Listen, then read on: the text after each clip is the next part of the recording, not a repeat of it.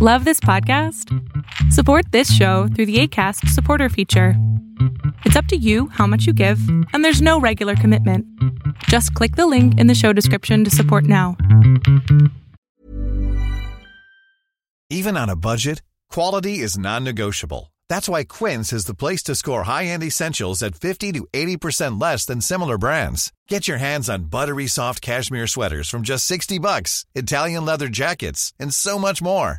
And the best part about Quince, they exclusively partner with factories committed to safe, ethical, and responsible manufacturing. Elevate your style without the elevated price tag with Quince. Go to quince.com/upgrade for free shipping and 365-day returns. Quality sleep is essential. That's why the Sleep Number Smart Bed is designed for your ever-evolving sleep needs. Need a bed that's firmer or softer on either side? Helps you sleep at a comfortable temperature? Sleep Number Smart Beds let you individualize your comfort, so you sleep better together. J.D. Power ranks Sleep Number number 1 in customer satisfaction with mattresses purchased in-store. And now, save 50% on the Sleep Number Limited Edition Smart Bed for a limited time. For J.D. Power 2023 award information, visit jdpower.com/awards. Only at a Sleep Number store or sleepnumber.com.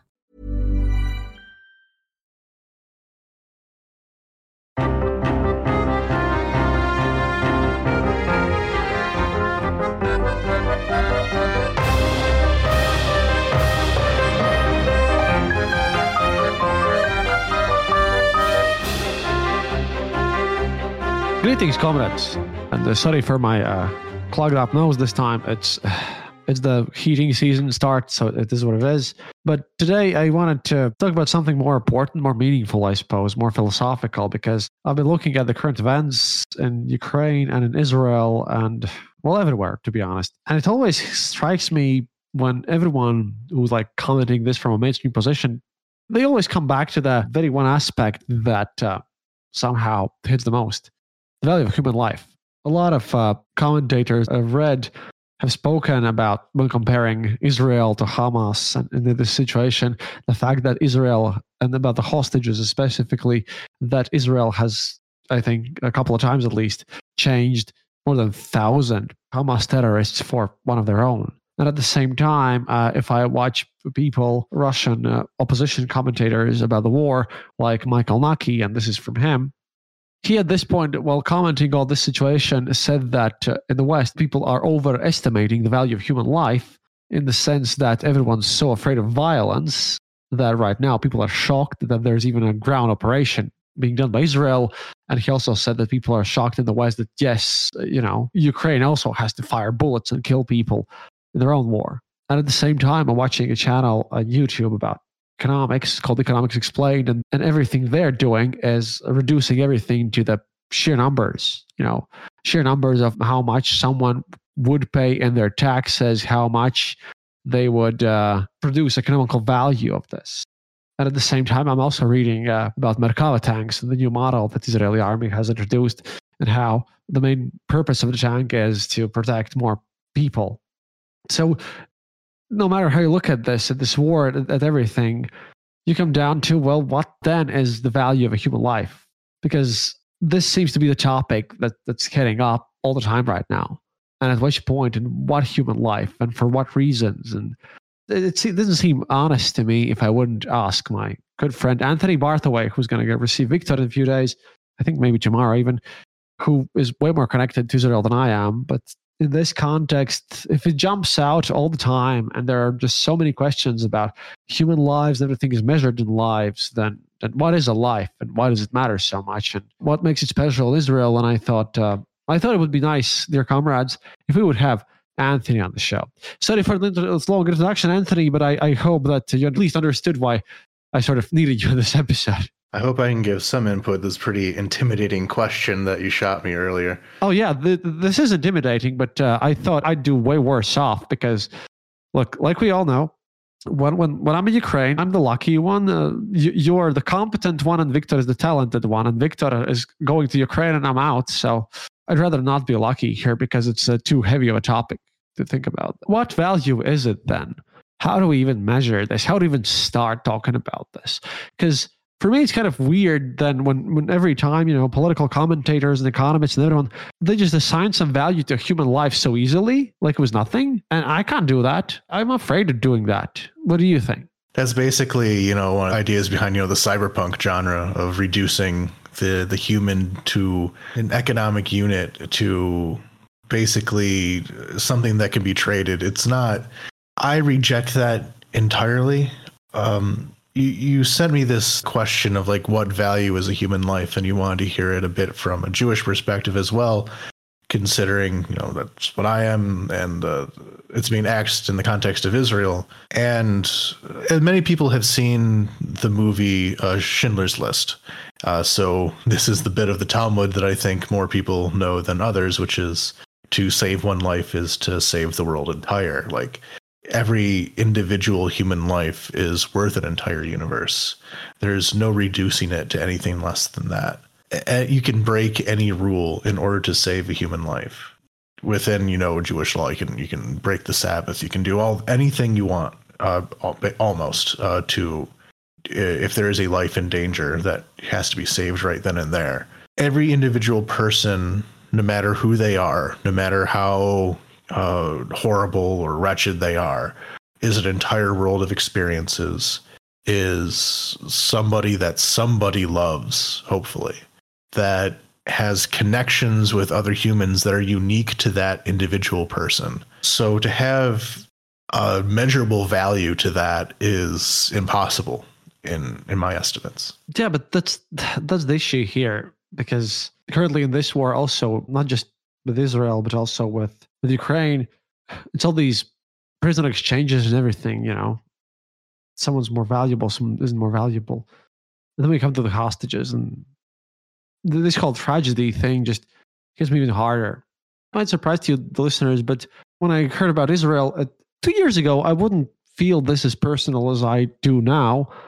It's just because what a missile strike is did not mean to me as much as it does right now, because I have seen missile strikes in Ukraine. So when someone talks about hypothetical missile strike and people fleeing in fear and being taken hostages, and I have seen those things now myself, so it hits different when this happens, and you can't really understand what's going on there. And the main question here would be, what is then the limit? I mean, all the rules must be broken and everything, but where do you go and how do you solve this? Because again, this is a question about dehumanizing people. This is a question about what's going to happen next, especially in Israel here. I've heard Israel calling this their 9/11, which is comparable. Comparable, yes. However, we all know, as Dan Carlin fans here, that the United States made a bunch of very stupid laws after the actual 9/11. So a lot of things happen in a hasty manner. And again, this whole thing comes down to human lives. What do you think is going to happen? Because a lot of people here, at least also in Latvia, because I've spoken to people in the community, it's weird when I see people who would normally be for human lives, just like you said, just yelling out that, all the Gaza Strip must be just turned into a scorched earth with nothing standing. I don't really think that really follows anything, the Bible or Torah or, I don't know, whatever you believe teaches you to. What is this thing? Where's the border of mercy in this case? Hard questions, Anthony, but this is a hard episode. I mean... Yeah. The logic there is that, and I'll get to the topic of prisoner exchanges later, because this does come into play. Yeah, of course. Just, I can't even formulate proper questions to be concise right now. It's really hard to do because of all the emotions. That's why I wanted you on, because you probably understand what I mean. So thank you for this. Yeah, we'll start broad on that then. I think that in the aftermath of a tragedy, people do become very irrational and make decisions that are detrimental to themselves and everybody else. Like 9/11 comparison. Of course, 9/11 was a horrific tragedy in American history that everybody feels to this day. But afterwards, more damage was caused in the response to 9/11 than if we had done nothing at all afterwards. If we had just left it there, less damage would have happened to the world than what came of it. I mean, that's a whole podcast series of, what the horrible repercussions were of the response to 9/11. So people act out of fear, I feel it myself with the war in Ukraine, is that when you are targeted with this kind of violence, it builds hatred in you that you may not even think you were capable of before. Like, I do genuinely hate the Russian army with every ounce of my soul in a way that me beforehand did not think I was capable of hating that much. And that is for something that's pretty unambiguous. Like, this isn't Israel-Palestine. This is not any kind of conflict like most conflicts in the world that are two-sided of they say this, they say that. This is a very one-sided kind of conflict, although I'm sure everyone thinks their conflict is. But right now we're stuck in this system of you react to the violence that happened and everything feels like it is just unthinking response, just this happened, therefore this also had to happen. And then because this happened, this will have to happen. The people of Gaza especially have been, stuck in this blockade. They're not allowed to leave. Within everything else, the image of some of these people being able to leave Gaza for the first time, if that was completely divorced from the horrible violence that occurred, that could have been a type of inspiring image that I wouldn't be able to really argue against, is just the image of these people able to walk through the fence for the first time in their lives. Their grandparents may have come from just a few kilometers on the other side of that fence, and they have not been able to go there since the barrier was built, if even beforehand. Tucked away into that, if it wasn't for the violence that occurred immediately after, that would have been a whole different story. But that violence did occur.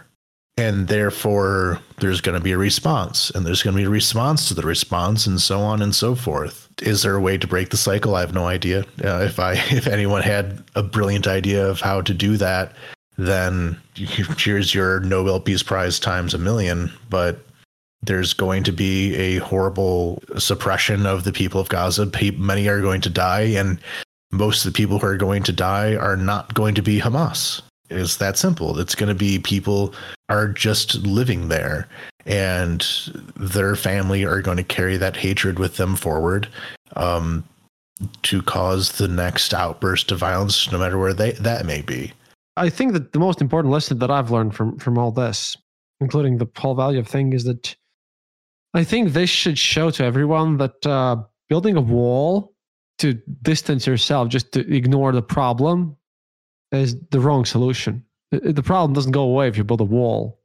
If you just, zone something in, it's not the right way. Yeah, that's really why this happened ultimately, because this was a unique occurrence. This has not happened before in the entire history of the state of Israel, this type of event. So we do have to look at it as something unique. And what are the unique conditions right now is that, well, any kind of peace process had ended. And beyond that, the Arab states have basically completely abandoned the Palestinian cause with the various peace deals that they've been making with Israel. And this is always done with the understanding that they were supposed to then promote the Palestinian cause and, make the Palestinian people better off. But that never happened. The Saudis are not about to do that. The Emiratis didn't. Nobody is. Hamas, where the Palestinians broadly were stuck in this position of there are no ways out. And Hamas decided, well, if this desperation is going to be there, we might as well be, the face of this desperation. Don't let somebody else do it before us. I think that's really what it came down to, is that all avenues for any kind of peaceful solution were completely destroyed. There has been some prospects with integrating the Israeli Arab population. There's been some strides forward with that lately, but in the West Bank and Gaza, with non-Israeli citizen Palestinians, there's no future. Something bad was going to happen. And that's not to excuse it. Obviously, I've been in horrible, psychological pain ever since this happened. But to understand why it happened, that's kind of why. The worst part about this, you'll understand probably, which I've seen, at least in our Discord. You should join if you haven't already. I've seen the caricature made, and the very dumb one, the dumbest reaction to this whole situation you could possibly get.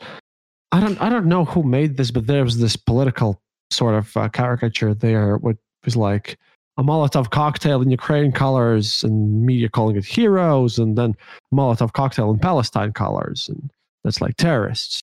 Someone tried to make a comparison between that, and I'm just so tired after everything happening to just explain how wrong and horrible this is. Yeah. It just hit me to no end. And that's another thing. That's another thing about the whole value situation. I wouldn't want to kill anyone, but there are certainly a whole list of people whom I just rather, if I would see them personally in real life, I would just instantly just start just hitting them without even thinking about this, because at this point, it's not about even being dumb, but at this point, it's about having no empathy at all and just not understanding the level of how much people can suffer at all. And then people are going to use this and abuse this, and it's going to be pretty bad. Again, just to get votes, because we're coming back again to the value of human life. Yeah, the Ukraine-Palestine comparisons, the way you conduct a resistance actually does matter. This may seem like a controversial statement, but if during the next raid into Russian territory, this Russian volunteer corps or whatever decides to, slaughter 1,000 people, rape a bunch of women, burn babies in their cribs. I don't need to go into all the graphic details. I'm sure you can find the videos yourselves if you really need to see the evidence of what's going on there. If Ukraine did that to Russian civilians on the other side of the border, even Russian civilians who may be supporting the war against Ukraine, supporting Bucha and all that, if that was done to them, what Hamas just did, that would be completely morally unacceptable, to the point of really calling into moral question the Ukrainian resistance as a whole. Every kind of resistance has faced these questions, and to pretend that it's just a moral blank check to do whatever you want is just completely absurd on one end and philosophically lazy on the other. On the other hand, I have to also add here that, of course, how you conduct yourself matters. This is why Ukraine has been very careful. But also, which is the other end of the spectrum here, no matter what you do, people will find that, which is why I kind of hate the people who are like all super pacifist. I just want the fighting to stop and everything. People who will take any sort of violence to defend yourself as some sort of evil. Just like right now, people who are just wishing that Ukraine also should stop fighting. No, it's Ukraine's territory. And right now, people are being, again, look at what Israel is doing. They're using violence, but of course they are. The fact that the double standards here, and the fact that at one point you have to understand that, you have to be very careful about how you conduct yourself for the average person. But if someone really wants to find you guilty, to find you to be a monster, then they will. They just will. Nothing will change. Yeah, I agree. People will look for whatever they need to find, and if they don't find it, they'll just make stuff up. We've seen that with all the disinformation that has been going on. And even when bad things are happening, people will still make things up in order to have even more bad things. Yeah, and this is also the weird part, because Ramzan Kadyrov already stated that he's pro-Hamas. Just saying. I think the fighter called Usmanov from Chechnya also declared that all Jews must die, literally. And then all the Russian propaganda channels, all the Z pro-war channels are also like, oh, look at the Israel, Palestine is like best friends and everything. And I have to come back to the fact that they all still claim that Ukraine are the Nazis, you know? Yeah, of course. Everything. At this point, with this tragedy happening, I see people who are pro-Russia at the point where those very same people, they're praising deaths of Jewish people and still stating that they are somehow fighting against Nazism. It's not how dumb you must be.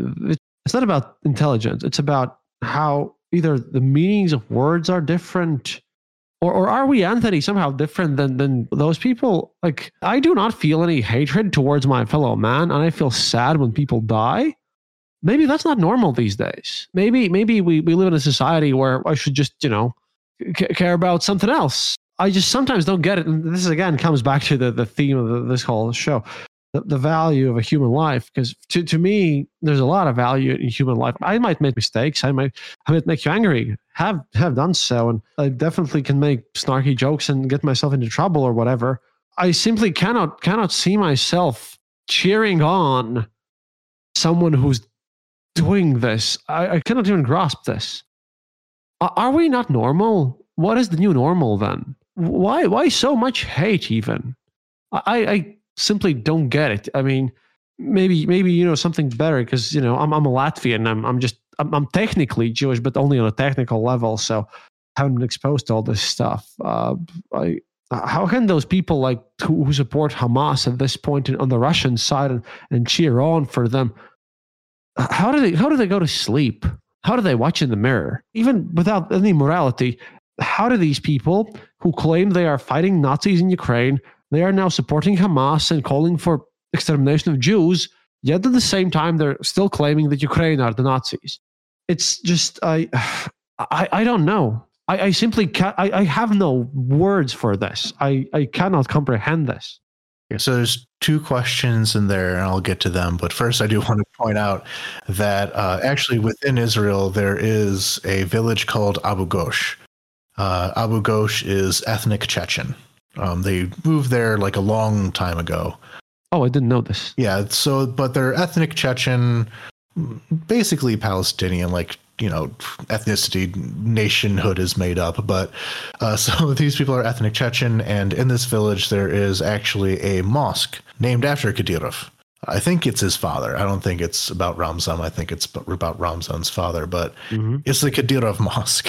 Oh, no. And a Hamas rocket nearly hit the Kadyrov mosque in Abu Ghosh. So he's never been one to, protect the good name of his clan, but I think that kind of degrades it even further.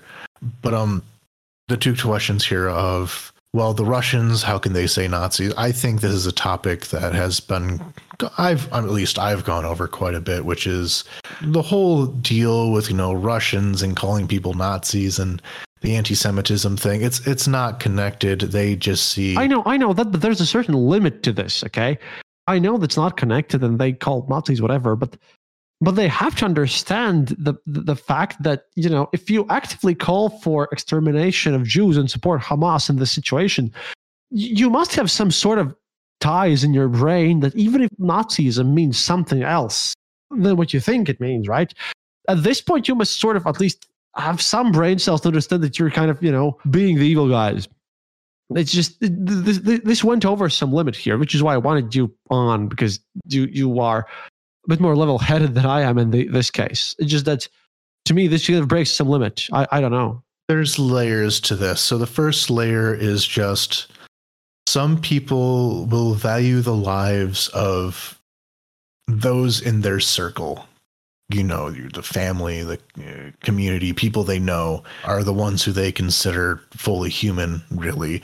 And other people are an abstraction. So their lives are abstractions. It's not like your friend died. We all do this. Someone dying in Colombia does not register as much to me as if my cousin was to die. That's just how humans are in general. You can't really judge somebody for that. But that does reach extremes where when these people far away are abstractions and you can treat their lives as abstractions, it can kind of become a game. And that what leads it down to my second layer here, which is that there is a lot, especially within, Russian media, the promotion of their war against Ukraine. There's a lot of performative cruelty. There's a lot of who can say the most outrageous, like, machismo flexing kind of thing, and it kind of leads to this big spiral of competition of who can be more bloodthirsty than the next. This is not just a Russian trait. Have you been on the internet lately? Oh, yeah, I sadly have. It's all over the place. It's a competition to see who can be more awful, and there's like a thrill that people get out of that. Like, who can be the most cynical? We need to destroy all of X people out there, and don't see these people as, real people with real feelings. Then it's easy to, I don't know. Like, I remember a long time ago, there was, not that long ago, but it was not exactly outside the mainstream to make jokes about, the Yugoslav genocides, remove Turk and all that. Like, that was from a song about, literally exterminate the Bosnians. And for the longest time, people would, especially on, the Paradox games and all that, would just say remove Turk like a joke. And the joke behind that is the deaths of thousands of people. Yeah, but see, that joke is a different thing than a personal level, because you do that in a video game in a way, and the joke there, when it gets to thousands of people, I feel like you're okay of making jokes about that, because like Soviets made a lot of jokes about gulags too. This is a way of coping. But there's one thing when you kind of make jokes about it, and there's another thing when you actively, people who make jokes about gulags, I highly doubt that when actually asked and confronted with it, they would actually, root for the active extermination of things. And then there's this level of bizarro, weird reality that we live in, with the same type of like Margaret Simonyan, which I spoke about recently, with her calling of like nuke Siberia. Well, Simonyan is a whole other bundle of pathologies, considering that, a large Armenian population was just ethnically cleansed from Nagorno-Karabakh, and she outright cheered it on and told them that they should have been more grateful. You don't know she's ethnic Armenian is my point here. So she is, yeah. We're on to the point. It's living right now feels like reading a history book. We have ethnic conflicts all over the place, and we have a bunch of countries that are like failed states at this point. I look at what's happening in Haiti, and it's even worse than ever. Pakistan's on the verge of collapse, and then there's Sri Lanka and all this. The worst part is that I remember that my grandma, Miriam Freiman, before her marriage, then she became Miriam Andresson, but she was Miriam Freiman. You can probably guess her ethnicity. But she said to me when she was still alive that she had born in the 1920s, and she said that it's so good that we don't have war these days. It's so good that we've moved past war, and that she was a doctor, and she said that it's really great that we've also lacked major diseases that we've dealt with this. She died in 2014. It kind of hits me real hard when you know that it's all this stuff that I was raised with that we should take for granted. We lack wars, we lack all this horror. Now it's happening, and at the same time, I'm researching this and on the early war and everything. And right now in Israel, people were like more empathetic, but right now, like in 2 weeks, I bet that everyone's going to be talking about the economical damage to Gaza Strip and how much in tax money and revenue has this cost Israel and all this stuff. Like all the economy stuff, like it was nothing. Everything's going to be like turned into some number crunchy thing. Yeah, people do have short attention spans. Maybe this is our way of coping with this tragedy. Maybe this is what Stalin meant when he said that, one death is a tragedy, a million deaths are a statistic. maybe this is just how you cope with this, and we're just... Yeah, there is, empathy overload as well. Like, you can only pay attention to so many tragedies that are happening at any one given time. And I think after you kind of pass a certain threshold, then it just becomes kind of nihilist. Like, here's another bad thing that happened. And it's hard for me to judge people too harshly. These two things we're talking about now, the Ukraine and Israel, are both things I'm very much tightly bound to in both my personal history, my friends, my family. So I can't look away from either of them, obviously. But I know that there are other tragedies in the world that I don't have much bandwidth for. There was just a big earthquake in Afghanistan today. And considering the poor state of everything in Afghanistan, I'm sure that the death toll is going to be big and long lasting and a humanitarian disaster that lasts for years. But it feels horrible to say it, but I'm not going to think about it that much. There's also limits, and I never thought I would hit this point. But you have your point here, because I also never thought, when you live in a peaceful, nice, more or less peaceful planet where everything's more or less okay, you never know when your limit hits. You think that you'll always be able to care for everyone and everything all the time, and then you understand that you just can't, because there is too much. Maybe for you, the limit of caring is actually higher than for some other people, because you can manage to keep up with this. There is a limit to everyone, and like you said, you can't really judge people, especially just after COVID. That's a bit weird. We got this COVID thing, and then we got into this mess. Hello there, and thanks for listening to another episode of The Eastern Border.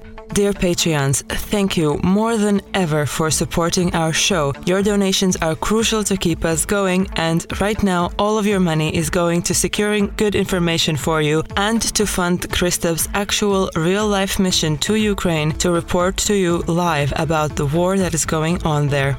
Also, we would like to use this opportunity to urge you to donate to other organizations that are helping people escape Ukraine safely and to defend the country for those who decide to stay on the ground. One such organization we would like to highlight is the Defending Ukraine Together Come Back Alive movement.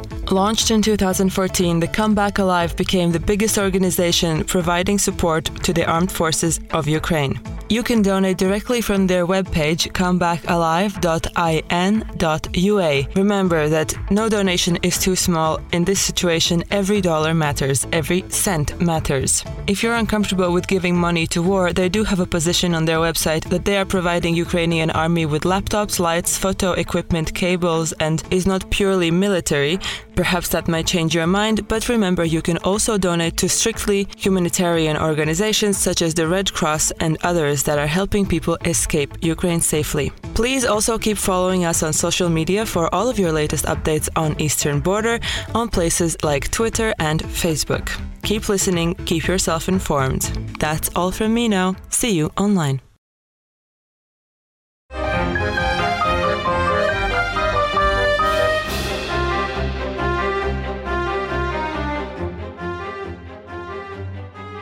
I wanted to ask you specifically because you're Jewish. We've been through quite a lot.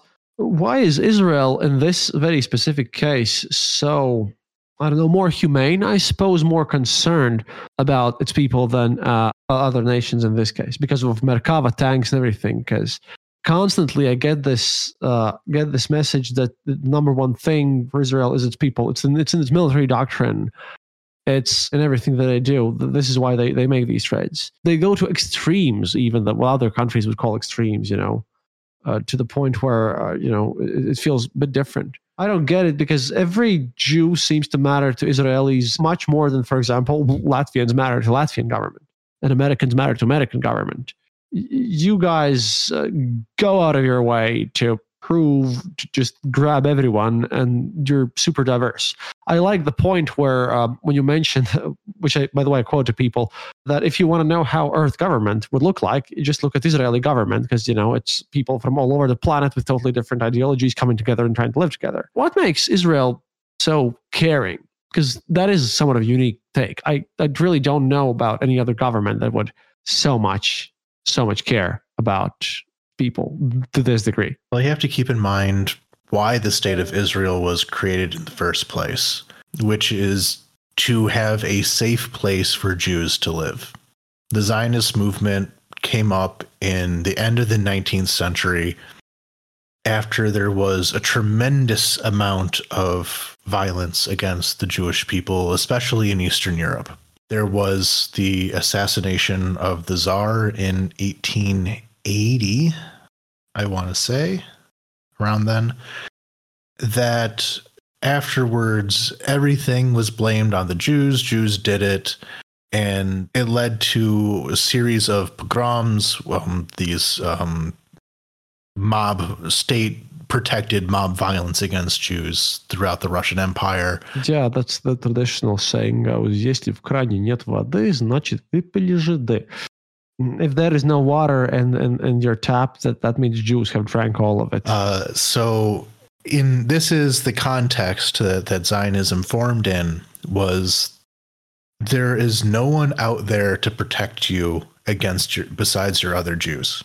They formed up, self-defense squads, and really the event that really tipped it was the Chisinau pogrom. Currently, Chisinau, the capital of Moldova, then Kishinev, a city in the Russian Empire.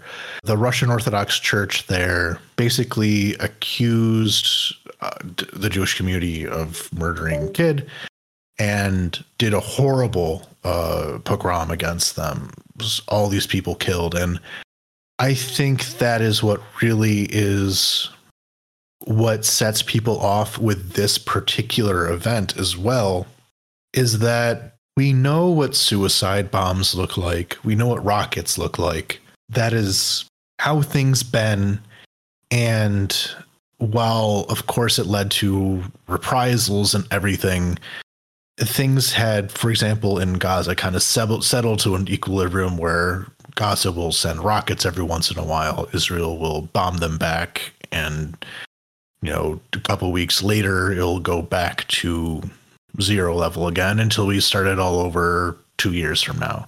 But here, the type of violence that was done was much more reminiscent of the type of violence that led to the creation of Zionism in the first place. This very personal violence of one person breaking into a Jewish home, raping the wife while the husband looks on before killing the family. And grabbing the kids from the festival too. I mean, that really hit me because for one, I don't go to I used to go to festivals, but Evie goes to festivals and everything. And it represents innocence too. There's just these kids having a party. This is kind of very stupid because I have a lot of complaints versus Benjamin Netanyahu. Mm-hmm. A lot of them. Absolutely. You know me.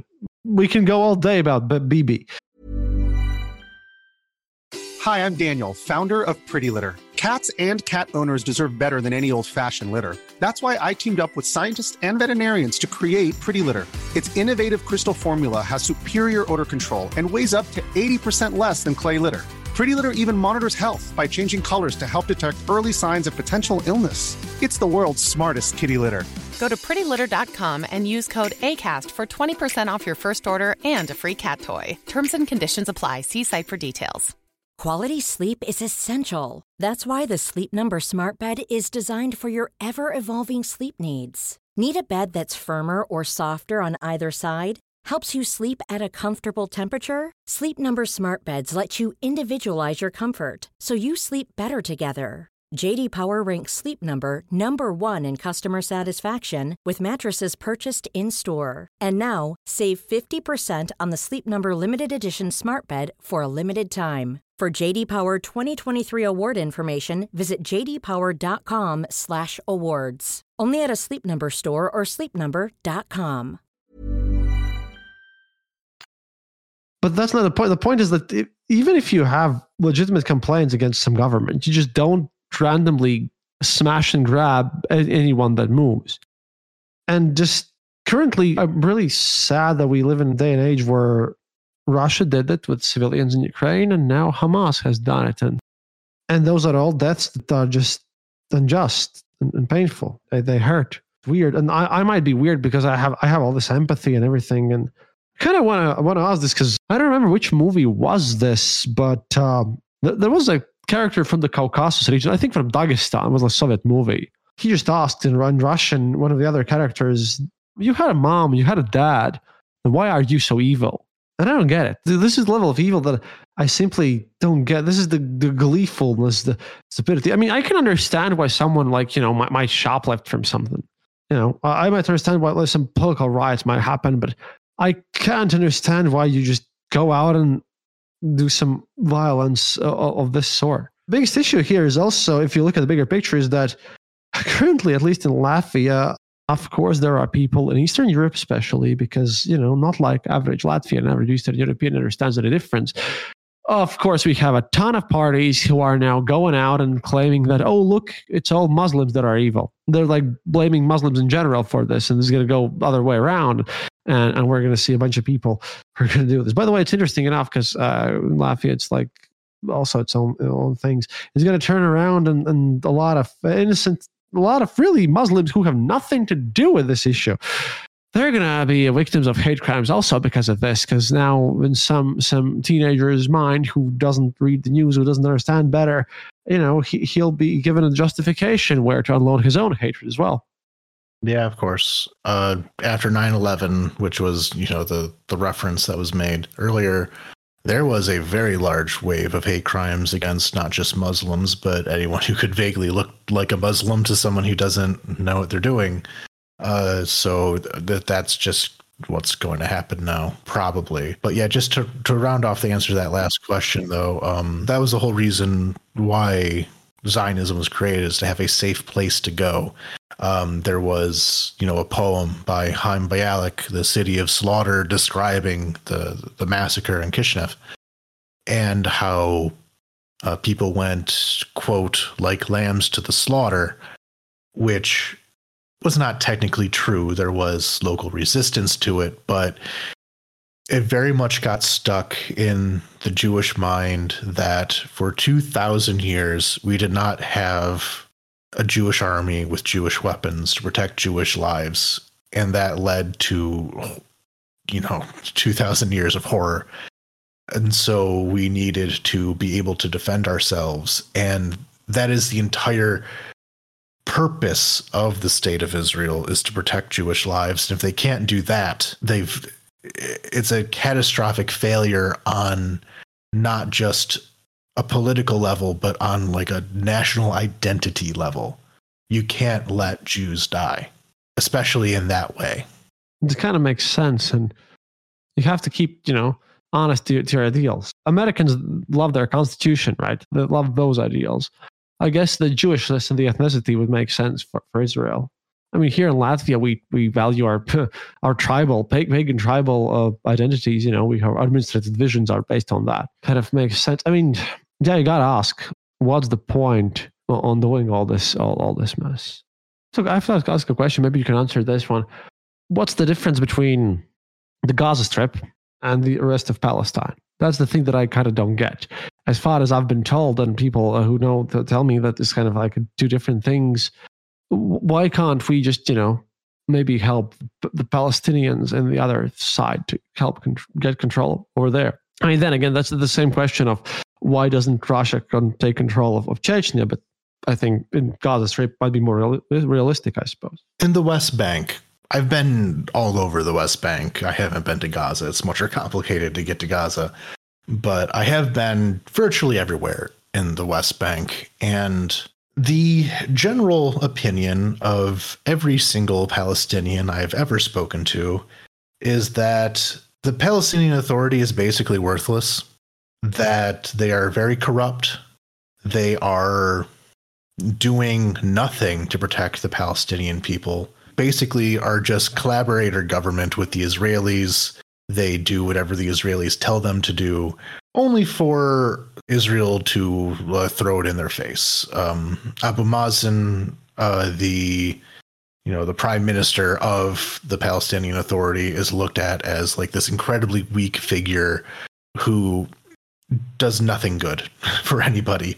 So the idea of asserting Palestinian Authority control over Gaza, it can be forced, I suppose. I don't even think that you can force that on Gaza, but if you were to do so, then it would dissolve almost immediately. There'd just be another faction that comes up to take Hamas's place, because the reason why Hamas is even there to begin with is they were seen as just better for the cause in general than the Fatah, the other political party that dominates the Palestinian Authority.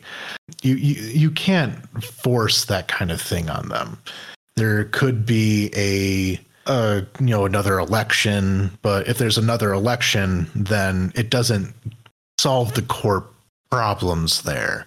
There'd just be some other faction that takes the place of what Hamas stood for. So right now we have the situation, of course, in Gaza where there is no direct Israeli presence, and Hamas is the government in Gaza, whereas Fatah, the Palestinian Authority, is the government in West Bank, although that's divided in all kinds of ways. Ultimately, Hamas, no matter how unpopular they may broadly be, they're nowhere near as unpopular as the alternative. So like a political unity situation just doesn't work. Yeah, well, a lot of things kind of don't work, especially about the fact that, a lot of people are now criticizing Israel's response to this. You remember about Niger, their coup, and the fact that ECOWAS, I think, was the organization that was about to, declare war and everything. Yeah. And then they didn't. And then they let the ultimatum slip and no war was declared. And then you have to ask, what's worse? Either announcing a strong answer, military answer, and then doing it, or just making empty threats once again. The same with Putin and everything that he says. It's kind of like, I remember reading back in college days that there was this view, the postmodernist view, the history's over and we've outlived all this necessity of everything. But once again, I think the big issue with people who kind of disapprove of Israel now commencing land operations or Ukraine fighting back, to me at least, it seems that it's very comfy, when you're sitting in your warm, safe place somewhere in the West, right? Condemn any violence whatsoever and just not make any differences, and to just be like super peaceful or something, and not understand that sometimes the life isn't all peachy, and sometimes dirty things must happen, and sometimes there will be casualties and bombs exploding and the Kerch bridge exploding and everything. It's just that this I'm mostly stunned by in the West by the same people who claim that Ukraine should just stop fighting and all the peace talks and everything. They are the same people who are now stating that, oh no, Israel, they shouldn't attack. It's all about the Palestinians, all this stuff. I feel it's so hypocritical. Because to me right now, and we have people in chat, and we'll turn to the chat now. People right now in chat are talking about how being a pacifist right now is kind of being hypocritical. How if you're strictly very much not willing to use violence in some cases, then you just lead to more deaths. It's kind of a harsh lesson when we've been grown to, feel kind and nice and everything. Again, maybe I misunderstand something, but we just have to relearn how to be violent again, I suppose. Feels so strange. I mean, feels surreal. And again, maybe hurts me more than it should, because I was in Ukraine with you and we saw those buildings and everything, and to those of you who probably are new to this, Anthony is a very kind soul that allows me to stay at his place when I'm in Ukraine, and he's been with me and to many adventures. Victor is going there. Yeah, just peeking at the chat, there is some complaint on that. But I wanted, before I turn to the chat, I just wanted to ask you the question: what then is the value of a human life in general in these days? What has it become? Where should we draw the line, and when is going to be too bad when this happens? Because it is getting pretty horrible. It's getting to the point where I never thought I'd see in 21st century. I think that a lot of this comes down to things being treated as abstractions, valuing abstractions over human life. Often with a lot of like the reactions you're seeing online, it's because people are And I am saying that there's some complaints in the chat. I just want to get that out there of me like putting too much value on the Jewish life here. I can only speak from my own perspective. Of course, I very much see that horrible tragedy in Palestinian deaths as well. I've protested at settlements. I've done the whole thing. I'm not saying that any reaction is justified.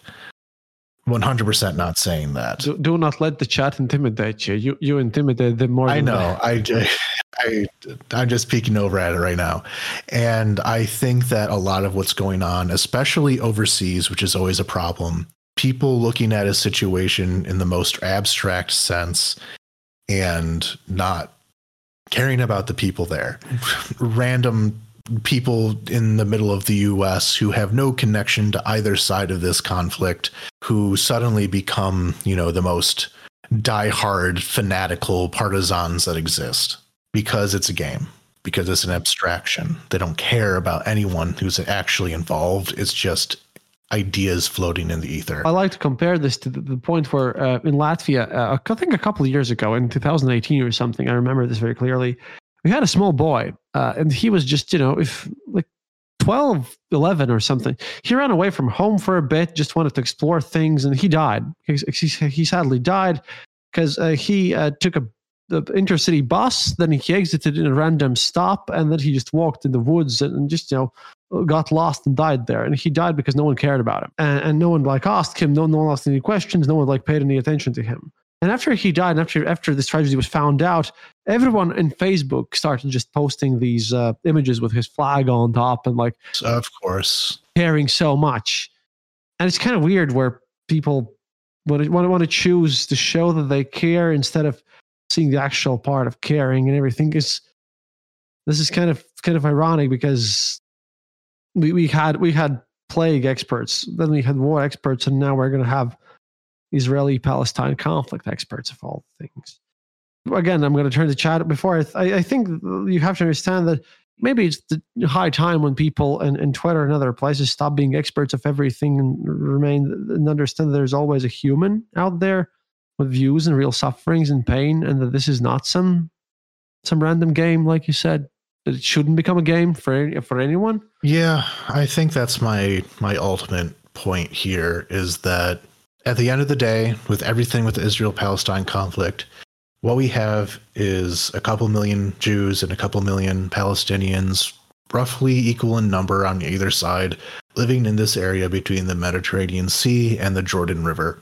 No matter what violence happens, eventually, at some point, people will have to live with each other.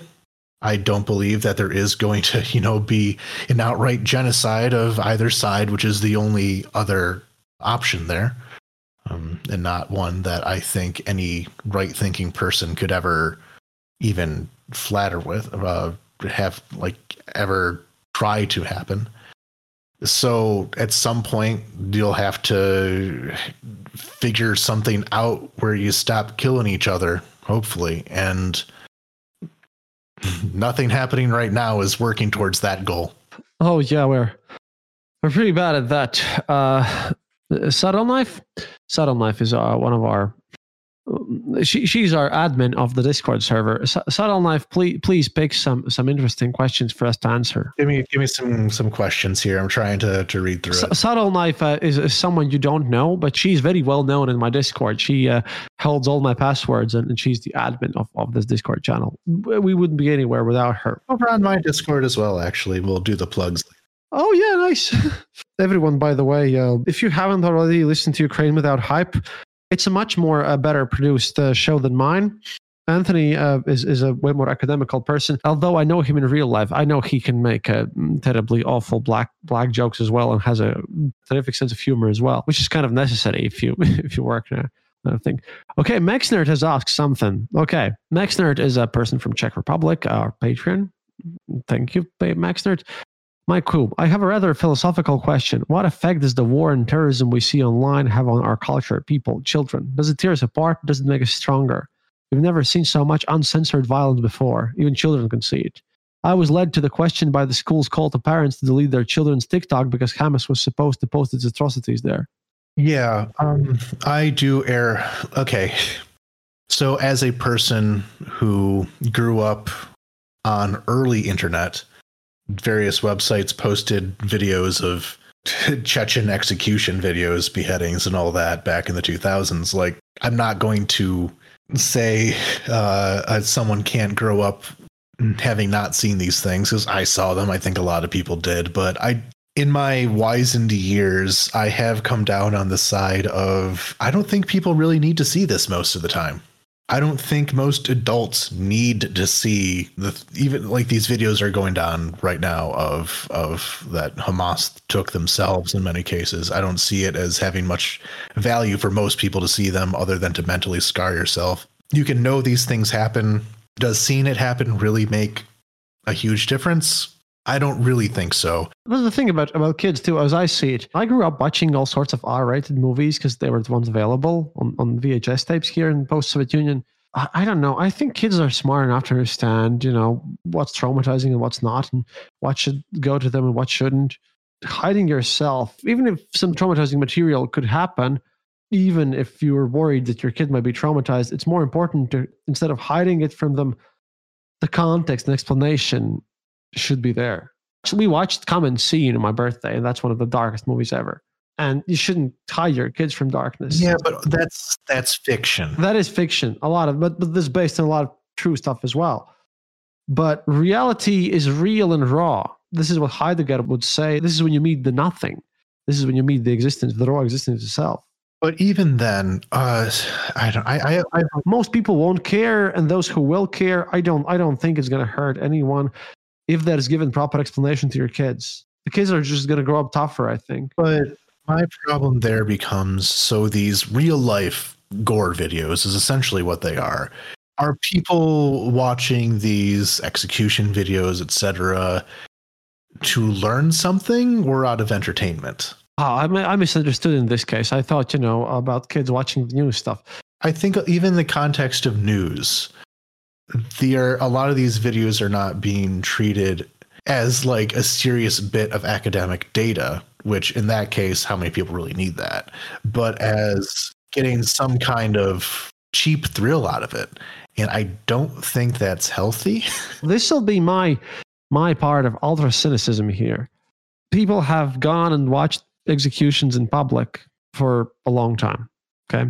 People have found their entertainment. There's a subgroup of very sick people who somehow maybe need this, who find fun in this, and they'll exist there. And TikTok, well, if TikTok shows this to your kids, it's a problem with TikTok, because you can't TikTok is a Chinese app, right? In China, their content is totally different. Most of the stuff that you see in the rest of the world is banned in China. There is no thirst pics in China. There's no gambling stuff. None of the most of the nonsense you see. Chinese TikTok is all about educational content, because TikTok is literally made to... and not even kidding, I'm quoting a Communist Party official here. TikTok was created to rot Western people's brains. It's a quote, okay? So I would highly recommend, if your children are on TikTok, just get them off of TikTok. It's a very intentionally bad thing, and not just because of this situation. Just saying.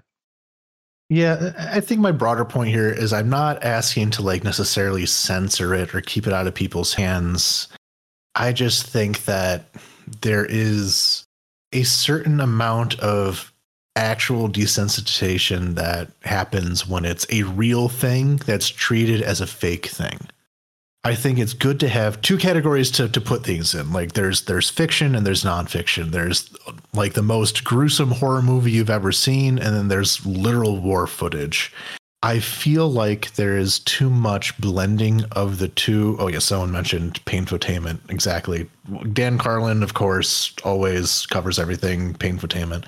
But I think eroding the barrier between the two, I don't know what the negative results of that are.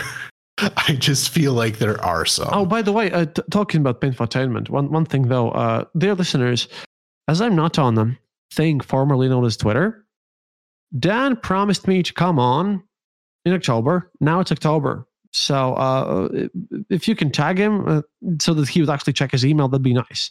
We had a question from Catch Paul the Herald, my fellow Latvian here. He said that, do you think that the unequivocal support for Israel from the quote-unquote West will give Hamas more support in the Palestinian population, or will it have no significant effect? The question is, what is the support of Hamas in the Palestinian population? Just give a brief overrun, because I know it's a bit of a mixed bag here. Minority support, but significant support, I think, is the best way to say it. More people don't support them than do, but like that goes for any political party. I'm not going to stand here and say that like they're completely against the will of the Palestinian people. You know, it's they've been in charge long enough for their own corruption to bring their own problems. But then becomes like, what's their competition? Their competition is Fatah and the PA, who have functionally zero support. So in politics, you don't have to be the necessarily not hated. You just have to be the least hated, which Hamas is in the position of being right now. American support, does that affect the support for Hamas? Yeah, a bit, but it kind of goes both ways. The fact that Hamas is the one who is opposing, Western imperialism, as it's seen, the fact that they're the ones opposing the U.S., whereas Fatah and the PA are the ones who have become, slaves to the West, in their estimation, that's a major mark in their favor for many, many Palestinians, that they are not the ones who were bought out, who did not, sell themselves for power. But at the same time, like I said earlier, the fact that the Palestinians are backed into such a corner right now, the fact that the U.S. has pretty much given up any substantial effort to create the two-state solution, the Arab states have turned their back on them, that there is no one supporting the Palestinians at all. And that goes for other Arab and Muslim states. That is also the thing that creates the conditions for Hamas to be popular. Diplomacy doesn't work, then violence therefore must work. Therefore, we'll support the violence. Sadly, Azerbaijan and Armenia, but Azerbaijan can sort of prove that violence at this point does really work. It does, yeah. Unfortunately, yeah. We live in interesting times. Yeah, it's hard to keep track of things. If there's any... As we're going through this, I would like to say that please, when Victor arrives, make sure that he keeps in touch. I'm not sure about his new car. Perimoga 1 was successfully given away. I'm not sure if he even has a car. I don't know how he's going to move, but he's experienced right now. Question, will the United States be involved? Another question, how do you feel that the Iranian people support Israel? Will the U.S. be involved? Will be involved financially, diplomatically? Yes, absolutely. The U.S. and Israel do have a very special relationship. They'll support the Israeli government no matter what it does, essentially. Although right now, what the Israeli government is, I saw that kind of talked about as well with this whole idea of a unity government. The fact that the sitting government of Israel allowed this to happen makes them extraordinarily unpopular. I've seen several incidents of government ministers practically being assaulted on the street by Israelis, people yelling at them of like, this is what you brought on us, that kind of deal. I think this is very important to point out. One of the reasons why the Hamas raid was such a success is because, I'm getting to this question on why do you think of the failure of Israeli intelligence. Part of the reason why this failure happened is because so many of Israel's security resources were focused on the West Bank rather than Gaza, partially because there's a lot of settlers who for the last year or so have been doing a lot of violence against Palestinians. There need to be a lot of security resources sent their way to protect them from reprisal attacks. So something like 70% was the number I saw. 70% of the number of troops who were supposed to be guarding the Gaza border were sent to the West Bank, especially for the holidays, to protect holiday revelers, which means that all this together, people are very, very, very mad at the Israeli government for failing in the responsibility to protect Jews.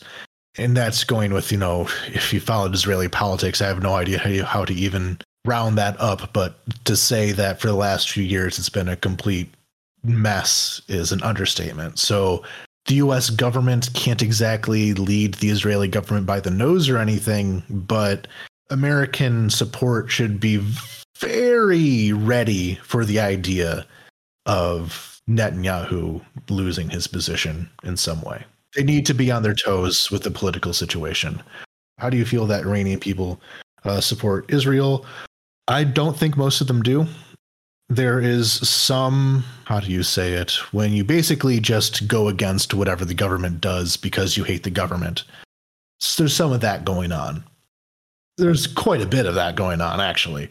A lot of people in Iran understand that their government is responsible for so many terrible things, and just being one of them. I wouldn't necessarily call that support for Israel per se, but I would say against Hamas, at least. Thus, people forget that they have their own local struggles, like Iran versus Saudis and Yemen, because everything there is a proxy situation. And once again, I have to come back and blame the British on this one. Oh, and the French, too. If you don't know what I'm talking about, listen to Dan Carlin's Blueprint for Armageddon, especially later episodes about how after the collapse of the Ottoman Empire, the borders were drawn. Then you'll understand that, to be frank, for the most part, there's a lot of British and French blame on everything happening around these parts.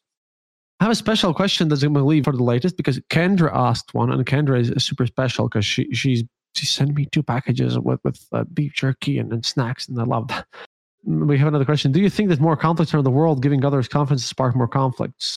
Max, do you want to ask about more conflict sparking conflict? Of course, that's going to happen. This decade, in my eyes, is going to be horrible. We're going to see things sorting themselves out. Conflicts that should have been solved for a while ago, and the whole impotence of the United Nations and everything.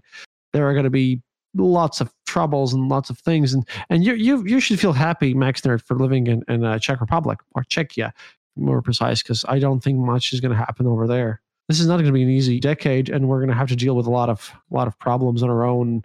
Have to figure a lot of things out. I talked about this a bit on my last podcast as well. With right now, it's hard to put this into context when the Iraq and Afghanistan wars were so huge. But if you look at, the numbers of conflicts that are going on, small scale, large scale, there was a lot of them in the early 90s when there was, the move away from the Cold War. A lot of different, governments and rebel groups and so on kind of lost their support, either because they're supported by the Soviet Union or because the US didn't see the need to support them anymore. There's a collapse of the world system of the bipolar Cold War. As a result of that, there is many, many wars to kind of see what the new shuffle of it would be.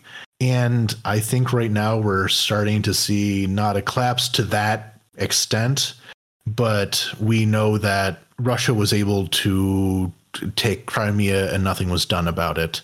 That kind of weakened the idea of wars of aggression being against the rules. If you look at what Azerbaijan asserting its control over its internationally recognized borders, though I am very much not a big fan of how they go about doing that, ethnic cleansing, they are able to do that with no complaints, really, by the international community. Niger, Mali, the entirety of the Sahel has had, war after war after war, all popping up with really the same things. Myanmar is still going on. We have Ethiopia. Ethiopia might also go to the war with Egypt because of dam as well. We have Sudan, South Sudan situation. Then what else? What else is of course, India, Pakistan, China, always on the whole edge of everything. A lot of these wars are not necessarily connected by their causes, but my point here is that there is kind of a unwinding where certain taboos are broken and there's no repercussions for breaking that taboo.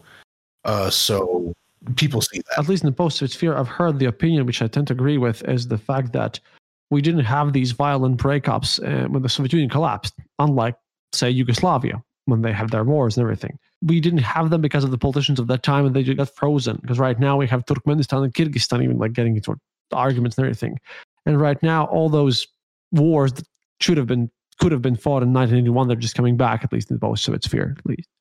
That's another thing. Kyrgyzstan and I think it was Tajikistan or Turkmenistan, one of those. Tajikistan they had a small border war like 2 years ago, I think it was. Time means nothing to recently. And that looks like it will start up again a lot. There's a lot happening. There's a lot happening right now.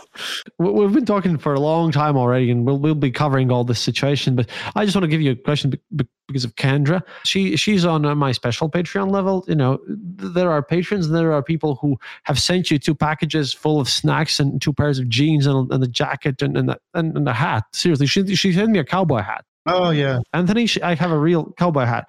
She deserves something else. And she said, really, something positive, because she's trying to learn here. She asked, Anthony, what's some good news from Ukraine that you can share to give us some optimism? Because, you know, Kendra wants to end this with some optimism here. And I feel really obliged. End it with optimism.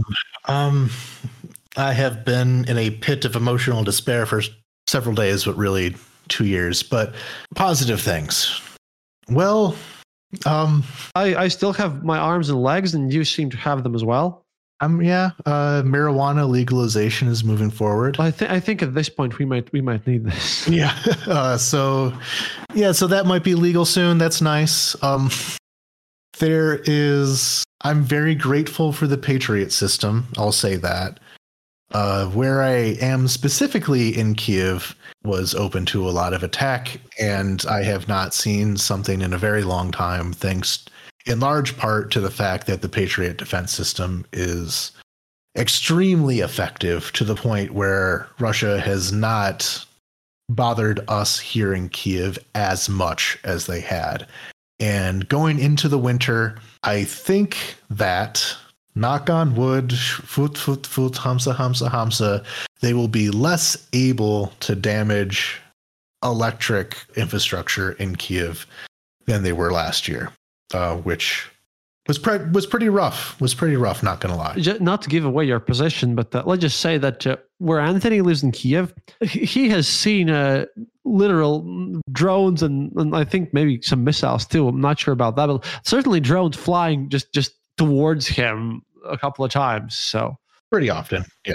Yeah, sadly, is what it is. You take care of Victor, and let me know what's happening when Victor arrives. Let me know. Everyone, please do listen to Ukraine Without Hype. And, well, this was a sad philosophical episode. Anthony, please remind people about your show, because I'm pretty sure most people listen to you anyways, but let people know. Yes. Oh, you can listen to us over at Ukraine Without Hype. We are the only avowedly leftist podcast covering events in Ukraine. Oh, you have taken a political. Yes, that is. Part of the purpose is that in our normal journalist jobs, we have to be all neutral and stuff. So for our own project, we can get a bit more opinionated. Oh, well. So we are a leftist English language news podcast covering Ukraine. The only one of that kind, I think. I don't know how other people see themselves, but I think we're the only ones who would actually say that directly. Yeah, I mean, I don't consider myself leftist. I consider myself the Eastern Border. We collaborate on everything, so it doesn't really matter how I call myself. Yeah. When I'll plop up in Kiev next time, I know where to find you. Yeah, of course. Yeah, you've been here a few times. You get the idea. Started up on YouTube and TikTok to promote ourselves, although I don't really know what really to do with those two platforms. Well, we're trying to figure something out. I'm asking Victor questions about how video works, even though I used to literally work in TV. I get the idea, but, you know. We cover recently, we do a lot of news roundups, though we're trying to get into more, topical things as well. I drafted up an episode to basically talk about Ukrainian internal politics, and if there was an election, what would it look like is what we're going to be trying to answer. That's the big issue about Ukrainian internal stuff, because for one, there are some serious questions I'd like to ask Ukrainian military command as well sometimes. And especially for one, conflict intelligence group, where Ruslan is, which is the most a lot of things are going on there, which I don't cover because I sit down on more of a Russian propaganda side and poison my brain with watching Solovyov and Simonyan. Meanwhile, Anthony literally lives in Kiev. I have been to his home a couple of times, slept in his room next to his, what was that? I think it was calendars. Go listen to Ukraine Without Hype. Anthony is amazing and great. And wow, we had some horrible discussions here, but they're needed. I think they're needed. I think that the more I hear about this value of human life and how everything is quantified, the more you have to remind people that you can't do this, that this is human tragedy in any case. Every time the numbers drown out the human voices, you have to go back, bring it back to a personal level. We cannot allow suffering on such a level, be it Ukraine or Israel or anywhere else, just to fall away to some economical numbers. I would hate myself if that would happen, because then that would mean I would lose some of my own humanity. That's it from me. If you have any last words. Yeah, I think that's my cap off as well, is on the topic here. When you see 10,000 people die on the news, that is a person with a name, that is a person with a family, that's a person with a history, likes, dislikes, people they love, people they hate, people who love and hate them. Sometimes in the case of war, frankly, they deserve to die. I say if a Russian soldier is, destroying a village, it has to happen. But at the end, even that is, I have to remind myself, a tragedy in its own way of that person did not have to be there. Something led to that. Can we avoid the things that led to that so that doesn't happen? We have to learn from this. I mean, we should just try to make everything better. Thank you so much for being here. And as always, for one, до свидания, товарищи. And remember, happiness is mandatory. And that does not mean that you should always, force your smile or something. Just when someone forces you to feel happy, just find a way how to be actually happy. Happiness is mandatory means like pushing through all this stuff and finding something that keeps you going, even in the darkest of times. So that's about it. Can't advertise myself this time.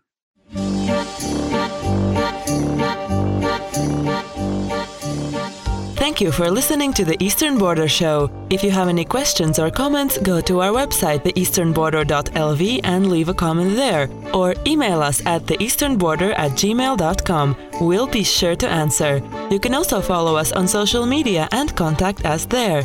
If you enjoyed this episode, then leave us a review on Apple Podcasts and tell your friends about us. It really helps us grow the show. And remember, happiness is mandatory.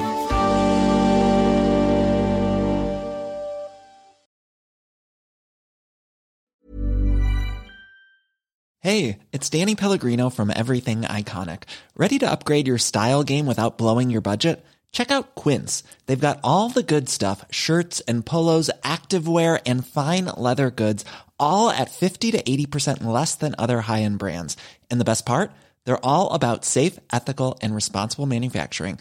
Get that luxury vibe without the luxury price tag. Hit up quince.com/upgrade for free shipping and 365-day returns on your next order. That's quince.com/upgrade. Hi, I'm Daniel, founder of Pretty Litter. Did you know cats tend to hide symptoms of sickness and pain? I learned this the hard way after losing my cat, Gingy. So I created Pretty Litter, a health monitoring litter that helps detect early signs of illness by changing colors, saving you money and potentially your cat's life. Pretty Litter is veterinarian developed, and it's the easiest way to keep tabs on your fur baby's health right at home. Go to prettylitter.com and use code ACAST for 20% off your first order and a free cat toy. Terms and conditions apply. See site for details.